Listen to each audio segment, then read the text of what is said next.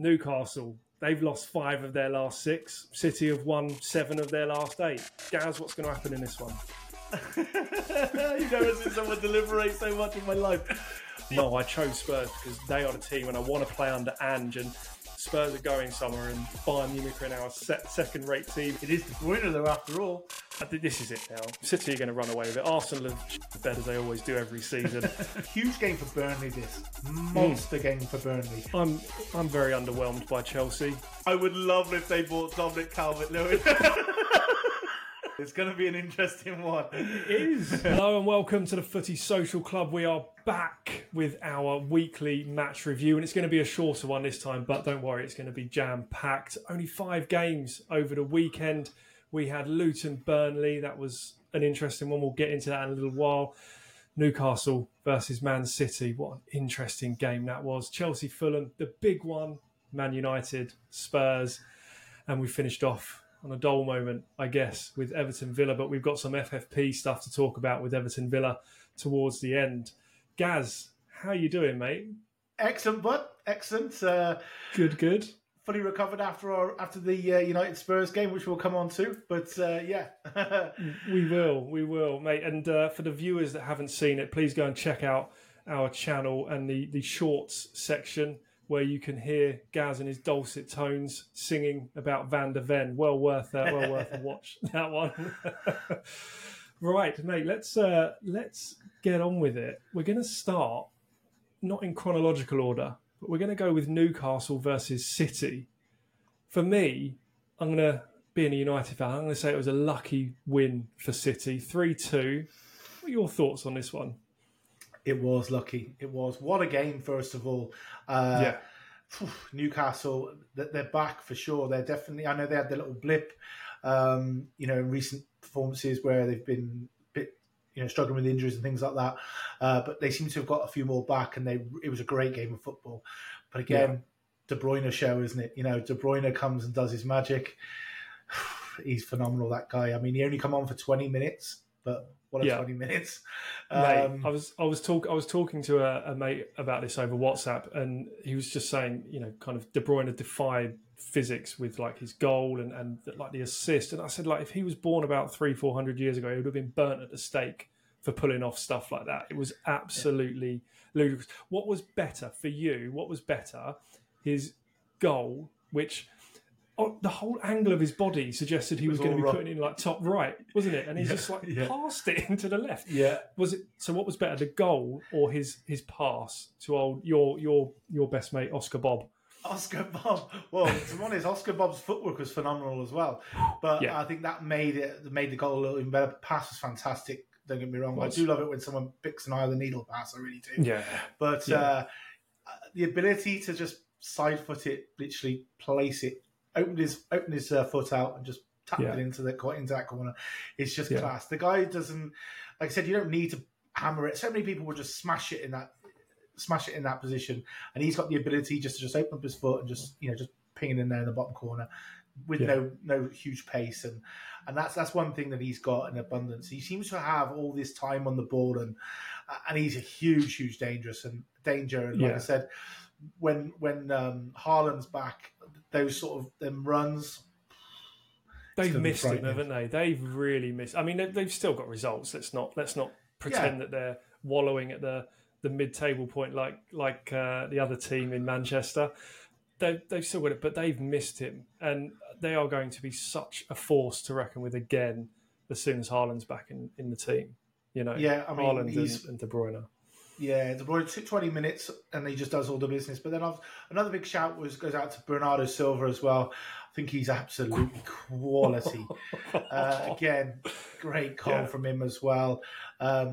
Isaac, again, he's their main guy and Gordon scored as well. So Newcastle got, they was battling hard. I thought it was going to get it in the end of it. But then as soon as De Bruyne come on, you just kind of knew. I just thought, because it's going to end 2-1. And then for it to be 3-2, there was a little bit lucky probably at the end. So I thought Newcastle just did enough. They'd feel a bit cutthroat, but City do it all the time. They've done it all the time last year and the previous years. They're going to do it again. So, it's and what with the Silva goal, obviously, as you just said, what an incredibly cleverly taken goal.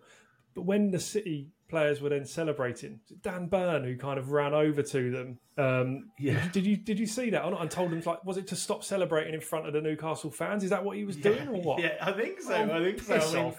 yeah, it's a bit daft, isn't it? But like I said, I couldn't believe the celebrations afterwards. Did you see the celebrations afterwards at Pep? Yeah. That was huge. So they know it was a big win there. Not just because it was a last minute goal.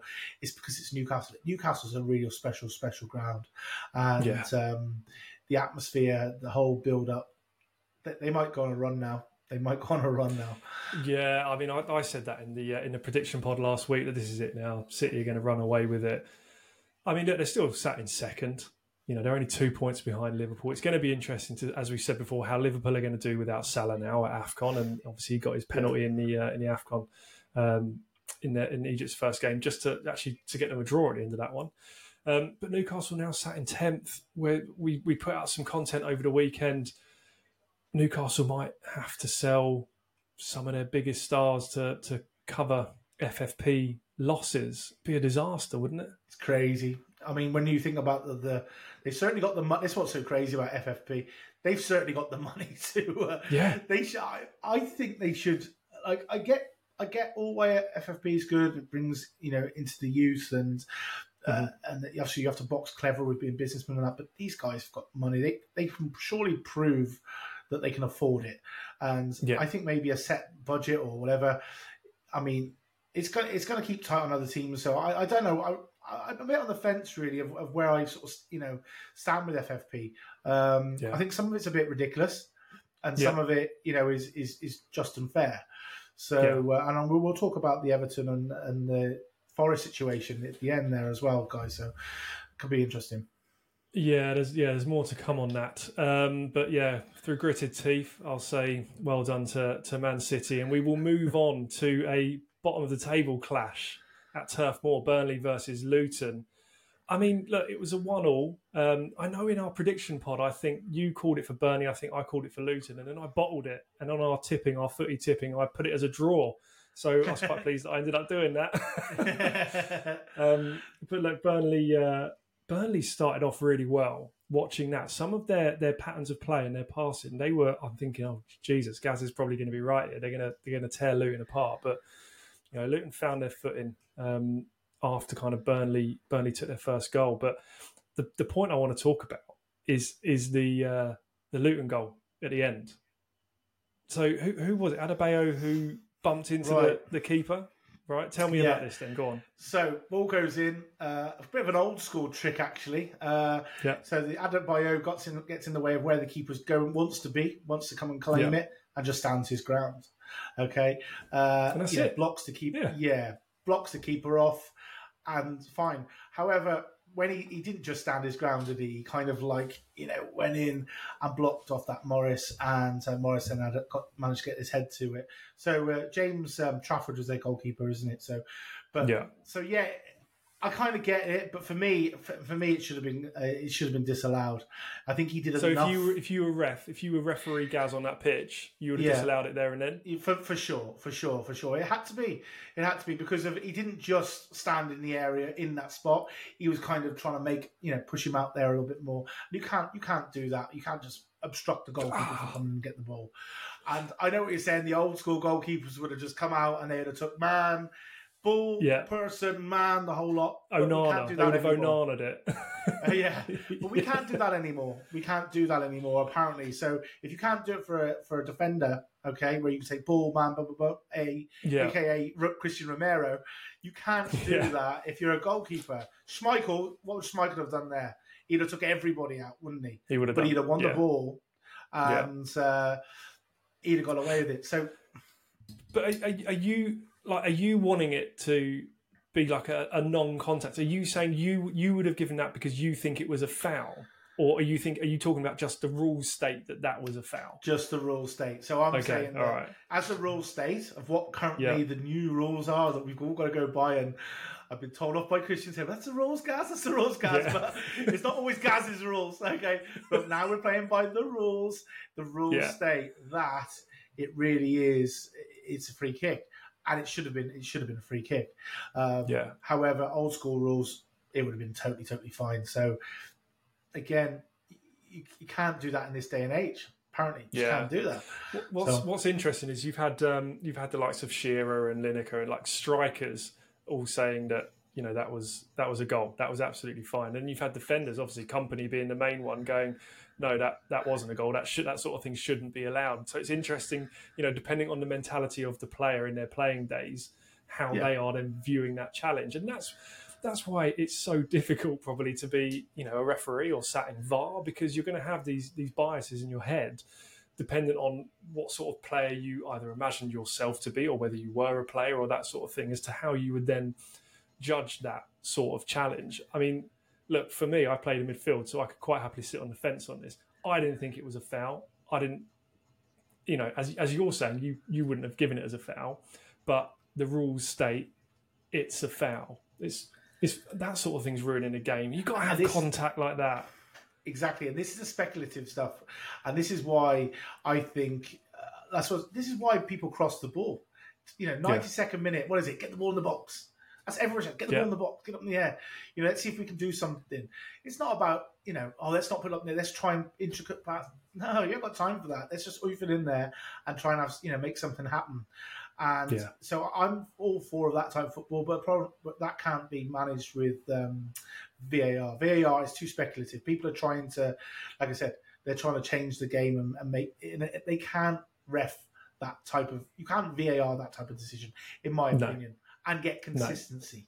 Not get consistency, because you will have, I mean, they talked about it with, if they had 20 people in a room, if they can get 18 decisions would say yes and 2 against it, well, that's fine. That's obvious. Yeah. But you would go 50-50 on that. I'd say we're both different on that, and there's only 2 opinions. Yeah. So it would be like a 50-50 opinion, and that is the issue, I think, is the problem, because that next week might not be given. No, it might not be given. It might be chalked off. It might be given as exactly that, and that's the thing. In terms of, for me, VAR, if you're going to keep it, you shouldn't be allowed to slow things down. There should be no slow motion. It should be clear and obvious, and that's it. And it would also speed up the decisions. If you're going to keep it, you've got to watch it in full speed, normal speed, and you get 3 times to watch it. And if you can't make a decision after that, you stick with whatever your on-field decision is and go from there. That'll be quick. There we go. I'll fix VAR, everyone. There you are. VAR's done. Matt's got it sorted. Job done.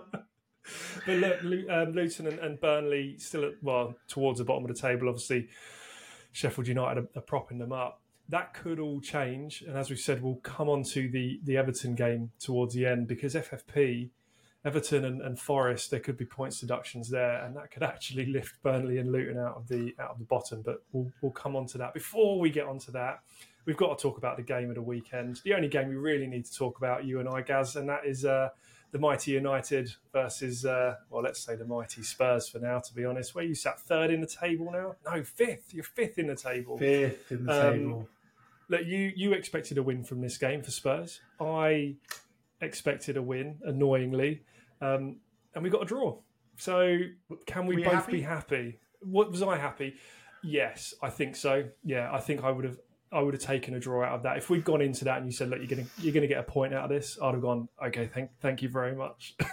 Yeah. So you can't. So I was. No, I'm not. No, I was. So it was a tough one. I keep trying to give my head a little wobble every now and then, because we have got lots of injuries out there. We have got lots of problems out. We are losing that power, and it was obvious. However, our next string that's coming along in there, the likes of Skip, the likes of Holberg, they're still looking to play this way, right? And they can do it. And it was proven, and it looks good. And we did dominate. We cruised the game. We dominated the game, to be honest, and we probably should have won it. We had lots of chances, but I can't grumble too much, because we're trying to get people like Holberg and Skip to do stuff which Maddison and Sarr and people like that do. Do you know what I mean? They're not them type of players. There's a reason why they're second string. So sometimes I have to get my head a little bit of a wobble, but it's a little bit frustrating. Son's obviously a miss as well, but it was good for me. It was good that we had the 2 boys back in Van der Ven and Romero. So that's always been our biggest struggle. And then we did concede 2 goals, but other than that, a that was the only couple of chances you really had, to be honest. It was, Rashford caused a little bit of problems down that left side, which he's always going to. But that was more of a Porro issue, I think, and that's because Porro bombs forward. But all in all, good game. I just wish we could have just squeezed one more out. But again, that's point to my 10 out of 12 that we need. Yes, that's true. I'll remind the listeners and the viewers of that. Those who haven't seen the prediction podcast from last week, we'll talk about that in a second. I mean, look, you mentioned kind of, not necessarily injuries, but players you've got away. You were without Son. You're still without Basuma. You've got still major players out, and you're still pulling off results like that. Okay, yes, you could have won that. There were opportunities there where that would have been a very different result, right? And you probably should have won it. I think from a United perspective, it was great for me to see Højlund score again. That's 2 in the last 2 Premier League games. I'm really pleased for him. It was a great goal, and the one thing I've criticised him for is not being clinical. And I'm maybe judging him far too early. He's still a young man. He was clinical there, and in that West Ham goal, that was bloody clinical as well. But then you look at him, previously against Wigan, and he could have done a hell of a lot more. We weren't kind of clinical. Weren't clinical there. So there's positives to come out of it. I think for me, United in games are good for kind of 5 or 6 minute spells. And then in between that, I mean, it's just an absolute mess. And I don't get why we cannot be more disciplined for longer than 5, 6, 7 minutes. It's really infuriating. And until we get that sort of thing right, nothing's going to go right. And that's why our form is going up and down and up and down. Did you see the Bentancur goal? Did you see the Bentancur goal, the second goal? Yeah. Did you see how poorly that was easy? Awful. Romero, one pass took 5, 6 players out of the play, and then obviously Skip run through. No one was challenging him.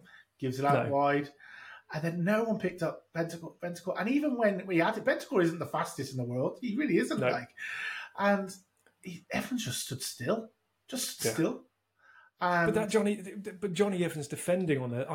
For a man of his age and his experience, he completely misjudged what Bentancur was doing there. Completely misjudged it. A better defender would have actually picked up what Bentancur was doing. You see Onana as well. He kind of went I know. But he hit But Onana wasn't expecting it to go there. And actually, because of Johnny Evans' body shape, I think that's why Onana wasn't expecting it to go where it was, because Johnny Evans kind of missold Onana on what was going to happen. But look, Bentancur got his goal. Werner got his assist. How are you kind of feeling about Werner?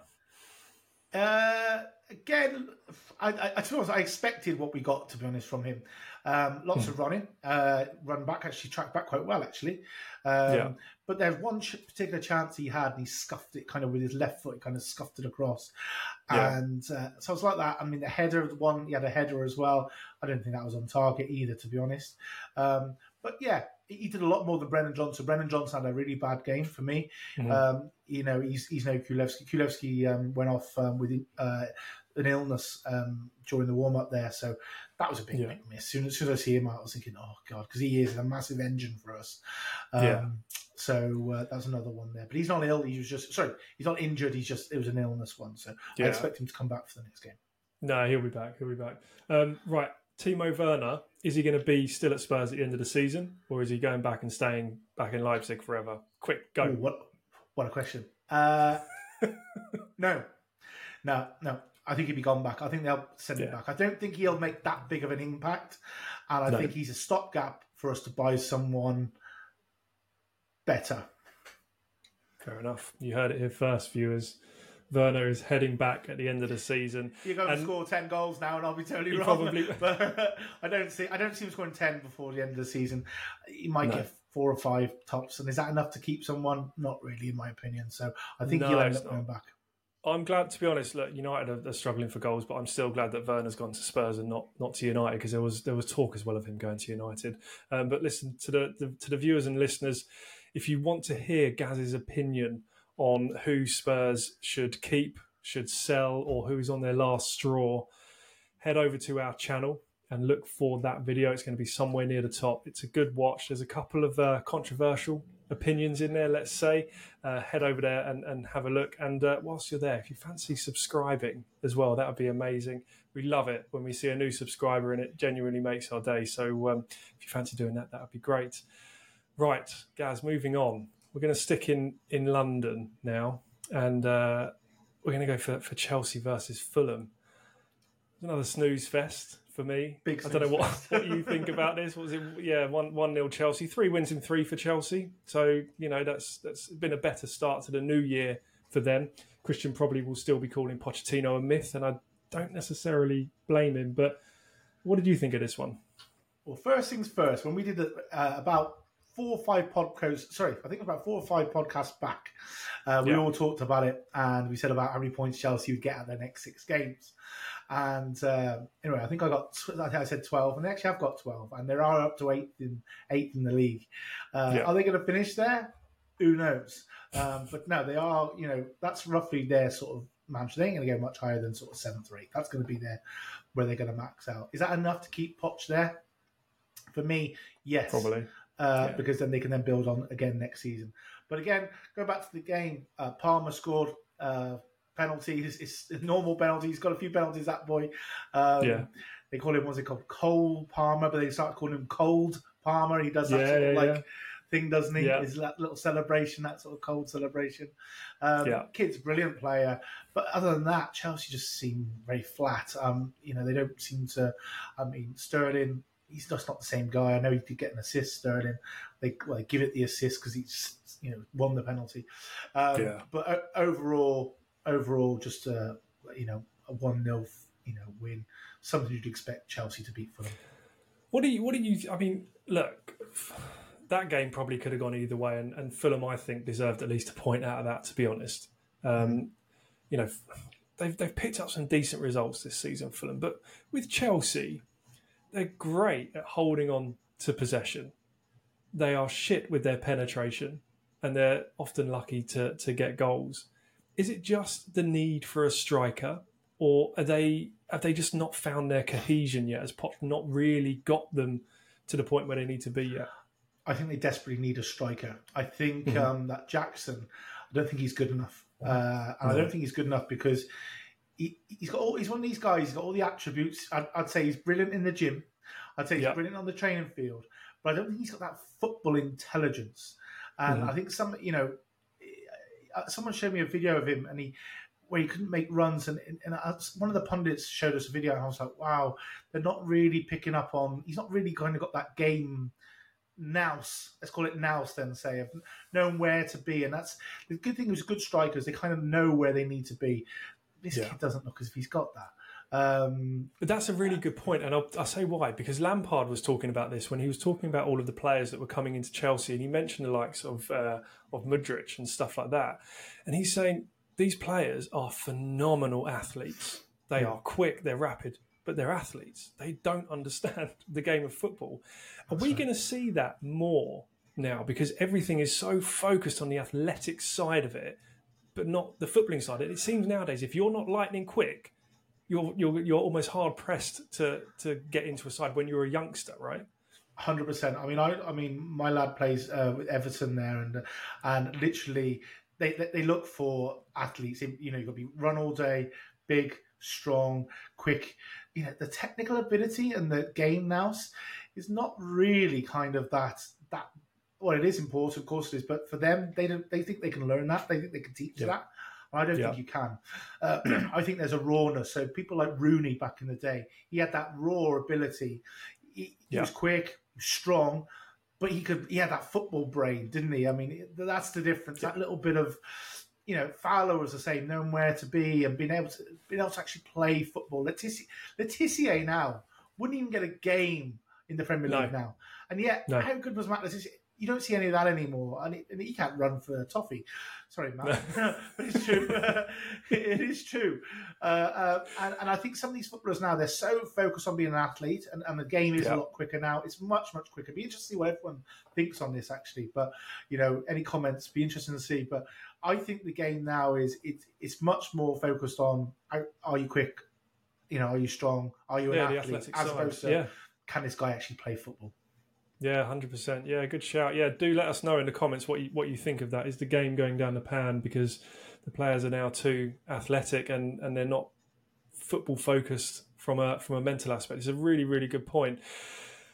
Right, look, let's get away from Chelsea. Let's head up to your neck of the woods. You live right by the stadium. We're going to talk about Everton versus Villa. There's not much to talk about in this game from a game perspective. There was a disallowed goal. Was it due to offside? I think it was Yeah, at the start, yeah. Moreno. Well, I want to Nothing talk much about. really happened. I want to talk about the shocking finishing of Dominic Calvert-Lewin, DCL, Okay, as yeah. they call him. Now, Right. just for context, in the last prediction pod we did, there was a news story about Arsenal raiding Everton to buy Onana and Calvert-Lewin, and just go and watch that. There's a few clips of it as well. But go on, tell us about Calvert-Lewin. Went through, running on goal. He runs in a straight line. He's like a train track, right?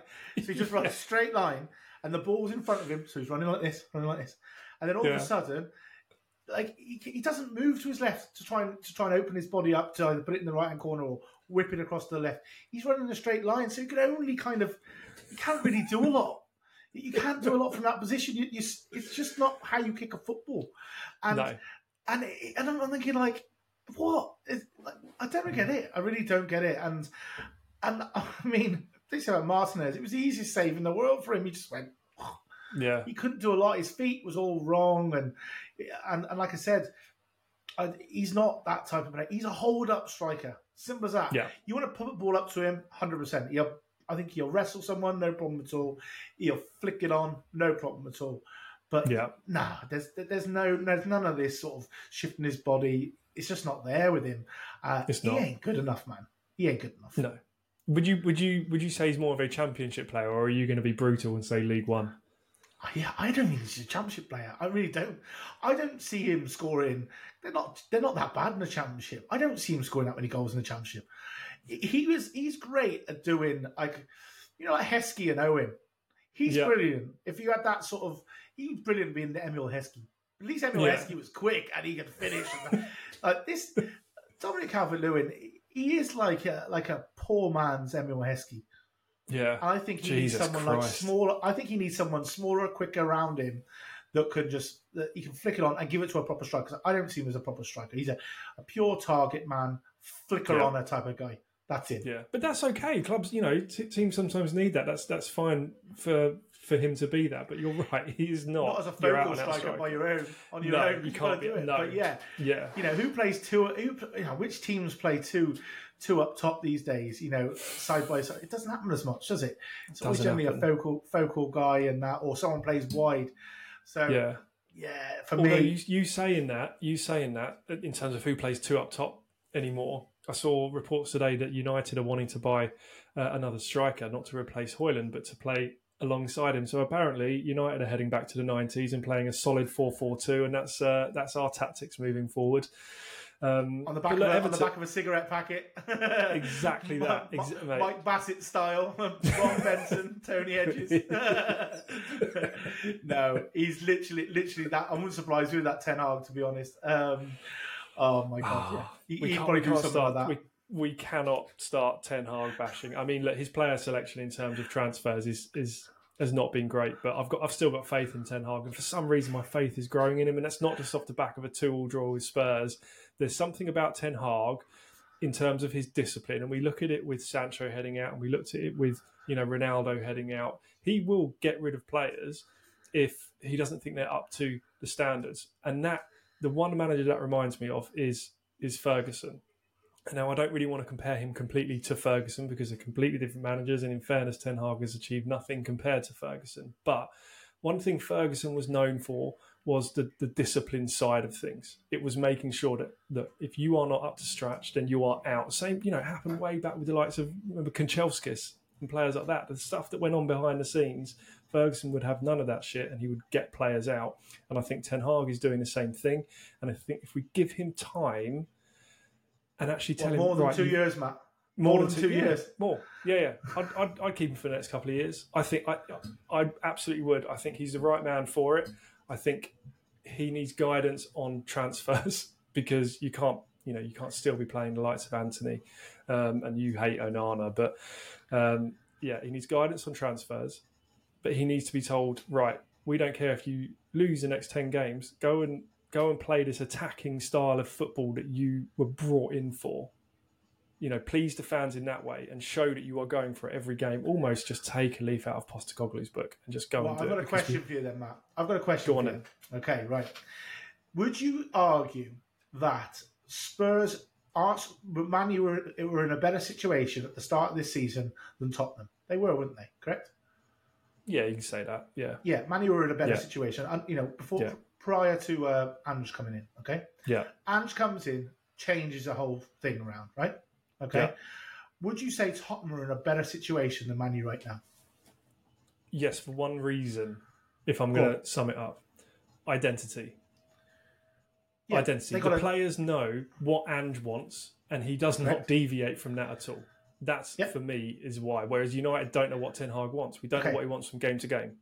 That's 20 games, right? Mm-hmm. Right? Yeah. 20 games, new identity, playing attractive football, right? Why can't Ten Hag do this? Why can't he do this? Why is it taking him 2 years to do it and he's still not doing it? Why? Well, there's a different level of expectation, I think, being a United manager compared to being a Spurs manager. I disagree with that. You disagree that there's different expectation being a Okay, Spurs have won nothing in, I don't know, the last time they won something, 1952, something like that. United, the size of United as a club, everything that we have won, what we... But you're trying to go from step one. Doesn't matter. The stature of United as a club, there is far more expectation on a Man United manager than there is a Tottenham manager, and I can't believe you're saying that that's not the case. No, the reason why I don't say it is because I think he's getting too much of an easy ride for Ten Hag. I don't get it. He's getting too much of an easy ride, right? If he was at any other club, he'd be gone. He'd be 100% gone, right? The way he's playing, he can't do this. So, Postecoglou's coming at Spurs, right, and he's changed Tottenham, right? Mm-hmm. He's changed them. We were in a right old mess under Conte, and the way we finished, and arguably in a worse position than United, right? He's come in and said, "This is how I'm going to play, and this is the team that people I need to buy." Ten Hag, the results kind of isn't that difference with Man United. It doesn't matter so much. If you was a Man United fan and you knew that you played attacking football, whatever it is, counter-attacking, it makes no difference. Whatever it is, if you choose to be a counter-attacking team, play counter-attack, we counter-attack and that's what we do. Or if you want to attack, play attacking football. But he's got neither. There's no identity there whatsoever. And there hasn't been for 2 years. And that's why I say I think all this, United, that needs to go. That slate is done. That ship has sailed. That's done. Them years have gone. The Fergie years have gone. You can't just all of a sudden catapult back to them. It ain't going to happen. No you're right. You're right. The Fergie years have gone, and we are not that United of old, but we are still Manchester United. There is still that expectation that we are meant to be challenging. We are meant to be in Champions League spots and all of that sort of stuff. There will be more scrutiny on a Man United manager than there will be a Spurs manager. And Tottenham are right now in 20 games. That's what I'm trying to say. Tottenham are pushing Champions League spots. And if you could just change the Spurs shirts for United shirts now, and you had Andy, you wouldn't hear any of this. United fans, they'd be happy. They'd be really happy, wouldn't they? I think Postecoglou, I think he's amazing. Every interview I see with him, the way he interacts with the media, the fans, clearly with the players as well. You see stuff with him in training. The way he plays, the way he is so steadfast with how he wants his players to play, I think is incredible. And, of course, I would love to see him manage Man United purely because it's such an attractive brand of football. We have talked before, though, with Postecoglou about how he perhaps only has plan A. And if you are, I think, going to be a Premier League winning club, you need to have a plan B in some games, especially when you get there was no plan B in a United game. There was no plan B. It was carry on doing what I do throughout the whole game. But actually, you probably could have shut United off. You could have shut us off, but you let us back into the game, and that's dangerous because you should beat United really this season. You should be beating United. You already have. You went ahead, didn't you? And we equalised. So, like I said, you went 1-0 up, then we equalised 1-0 up. So, like I said, we was never ahead in the game. So, if we was 2 or 3-0 up, I can understand that's the shutting off, but. We don't do that anyway. Postecoglou wouldn't, would he? Even if you'd gone 3-0 up, he would have gone for 6, wouldn't he? Correct. And going for 6 would have let, it leaves that possibility open for clubs to be let back in. But look, I'd love to have Postecoglou as a United manager, but I also think Ten Hag needs to still be given time. I don't want to flit around to another manager. Is he going to be there at the end of the season, Matt? Last question. Yes, 100%. He will be there at the end of the season, 100%, and probably at the end of next season as well. Wow. Patience for the Saints up there. Right, let's move on to the last. We are on the last game, aren't we? We went off on a tangent there. The other thing we wanted to talk about then with this last game is Everton. And let's bring Forest into this. I know they didn't play, but FFP has come out again today that Everton and Nottingham Forest have breached the rules in terms of the amount they're allowed to spend over a calendar season. There's going to be points deductions. We don't know how many yet. That's going to go to that independent commission. Gaz, talk to me about this, because I've just said there that Burnley and Luton can get out of the relegation if Everton and Forest get points deducted. What do you want to focus on, Everton or Forest? I'm going to kick off with Forest, to be honest. Go for it. So Forest fans, I kind of sympathise with Forest fans, and I, if I was a Forest fan, I'd be fuming with the whole sort of scenario of how it works. They were heavily reliant. So first of all, they come up from the Championship. They had loads of loan players. Basically they come up to the Premier League, got promoted to the Premier League with a load of loan players. Okay, players, and then they had to give them back. Then they had to build a huge squad, and we kept winding them up. But they needed 2 buses. They bought all these players and all that stuff. They didn't spend loads, okay, but they spent enough. They had to spend and turn into a Premier League team. So that was a key one for me. But then they cash in on a big asset in Brennan Johnson to Tottenham, and Levy obviously worked his magic and kept on battering them down. But eventually, Tottenham actually had to pay a little bit more because they wanted to get the deal done. Okay, and he went for 50 million quid, right?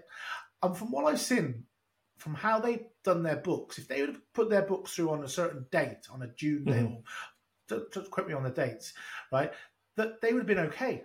That deal would have been absolutely fine. It's just the months has actually caused them out. And the reason why they've had to push it back is to get more money, which they actually got more money. So in grand scheme of things, they're actually in a better situation, but now they're in a worse situation. So I think that's disgusting, for one. The second one is Jed Spence. Again, another one involved with Tottenham. Jed Spence, a quality player, lots of talent there, did really, really well at Forest.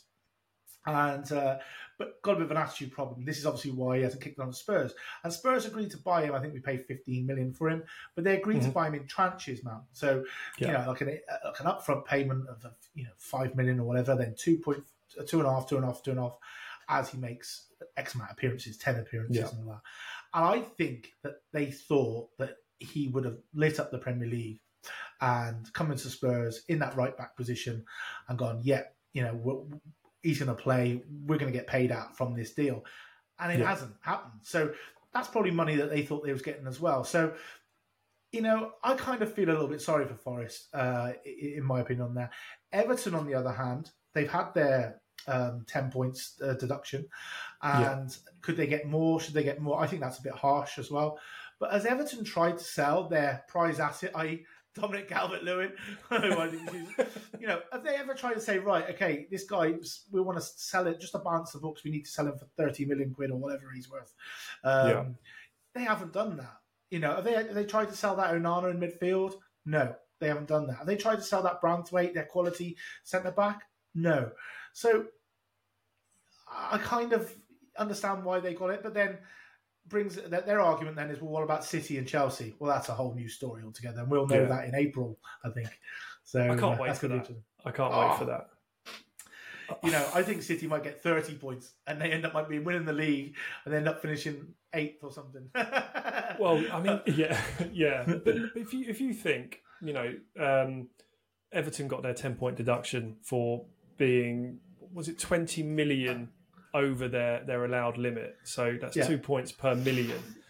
Now City, they've got something stupid like 115 charges against them for breaches of FFP going back however many years. They should be relegated.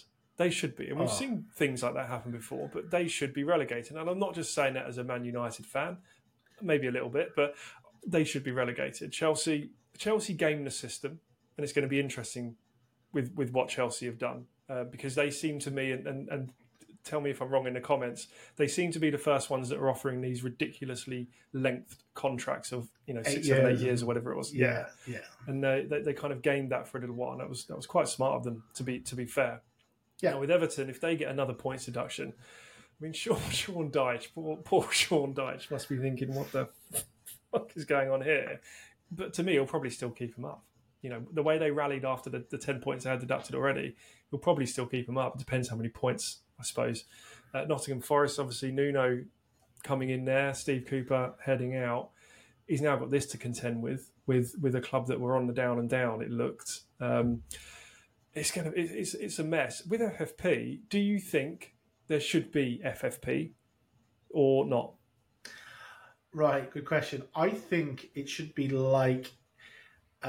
I do agree with FFP, actually, because I think, and I'm kind of saying this with my Spurs hat on here, unfortunately, because Tottenham have built the stadium, they built the infrastructure around it, good training facility, good academy and things like that. So that wise, I think it favours Tottenham a little bit more. Even though we haven't got an owner that's free spending, it suits us better that way. It suits us better with the FFP. However, I think they should be able to, these bigger owners, when they come into certain clubs, they should be able to put something on the balance sheet where they can say, right, there's X amount of money that I'm going to commit to this in case shit hits the fan. Right? Yeah. Okay, right? Almost like a budget, okay? And say, well, look, I don't care if we make these mistakes because the money's there to take care of it anyway, right? So they should have to put their money in like an escrow account, like on the side. And if we have to cover it, it's there. Yeah, I get that. Absolutely, because that's the only reason why their argument is this, okay? And their argument, and I don't think their argument's correct. I don't think they're trying to come at it from the right angle, because I think their argument is that clubs can't afford it, and we don't want big clubs to go out of business, aka, your Leeds is happening to Leeds, and now look as if it's happening to Reading as well. So I don't think that is the angle myself. I think it's about just to try and keep a lid on it from, from financial regulations, and just saying, look, we need to keep a lid on this because otherwise we're out of control. We lose control. If all this money's coming in, the game could potentially be destroyed. An unbelievable asset could get destroyed. So I kind of understand on that point.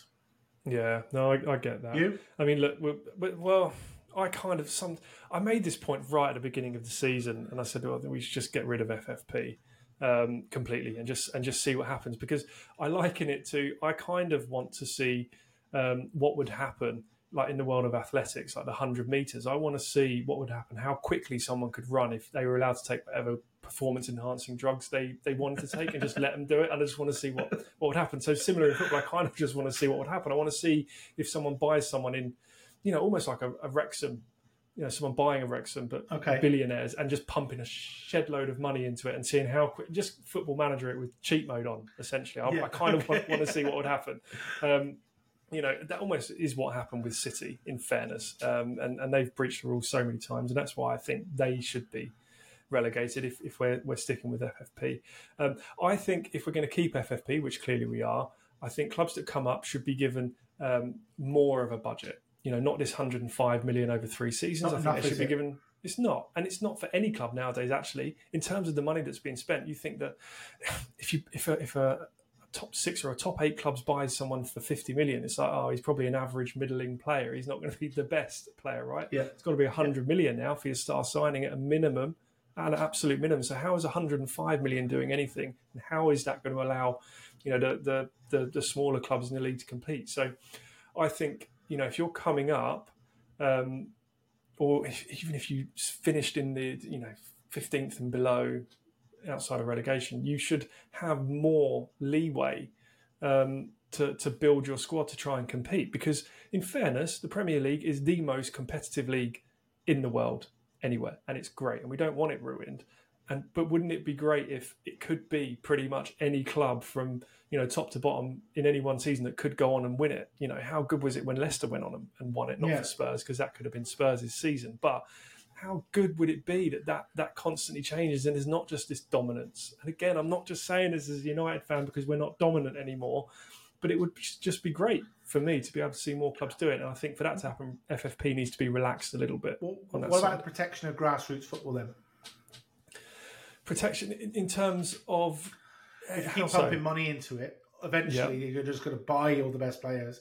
Academies becoming none and void, and you don't and you miss out on all this talent that we potentially have and we've had in years and years and years and years. We're just buying it from around the world as opposed to being in the UK. Well, I mean, we're doing that now anyway, and you could just simply impose other changes within the Premier League or the Football League in general, that you've got to have a certain amount of British players in your squad on match day. I don't know, but we used to have that rule. I'm not sure if we still have that. I don't think we do, but we used to have that rule. Yeah, there's homegrown quotas now that they have to have. Yeah. Okay, we just increased that. That. That's it, and that's all you have to do. And I don't think there'd be an issue with that. But FFP, we will get into this, Gaz, in another pod because there's going to be more news that's coming out on this as these commissions come out of their rulings on the likes of Forest, Everton, City, Chelsea, and whoever else has gotten themselves into mess. I think that's it, mate. Unless you can think of anything else, we all good? Nope. That's all the clubs. Good to roll. Awesome. Well, everyone, thank you very much for watching or listening. If you're listening on Spotify, we do have more content coming out this week. As mentioned earlier, if you haven't checked out Gaz's video on sell, keep, or last straw on the entire Spurs squad, go and have a look at that. Definitely worth checking out. There'll be a Liverpool one coming out. There'll be an Arsenal one coming out. I'll be doing a United one as well. It's basically quite quick. My United one, it's pretty much sell. That's it. The entire club. But Gaz, it's been a pleasure and an honour. Thank you very much to everyone who has watched. If you've enjoyed the content, please do consider liking and hitting that subscribe and notification button. It really helps us know what you like to hear about so we can create more great content for you. Gaz, I'll see you on the next one.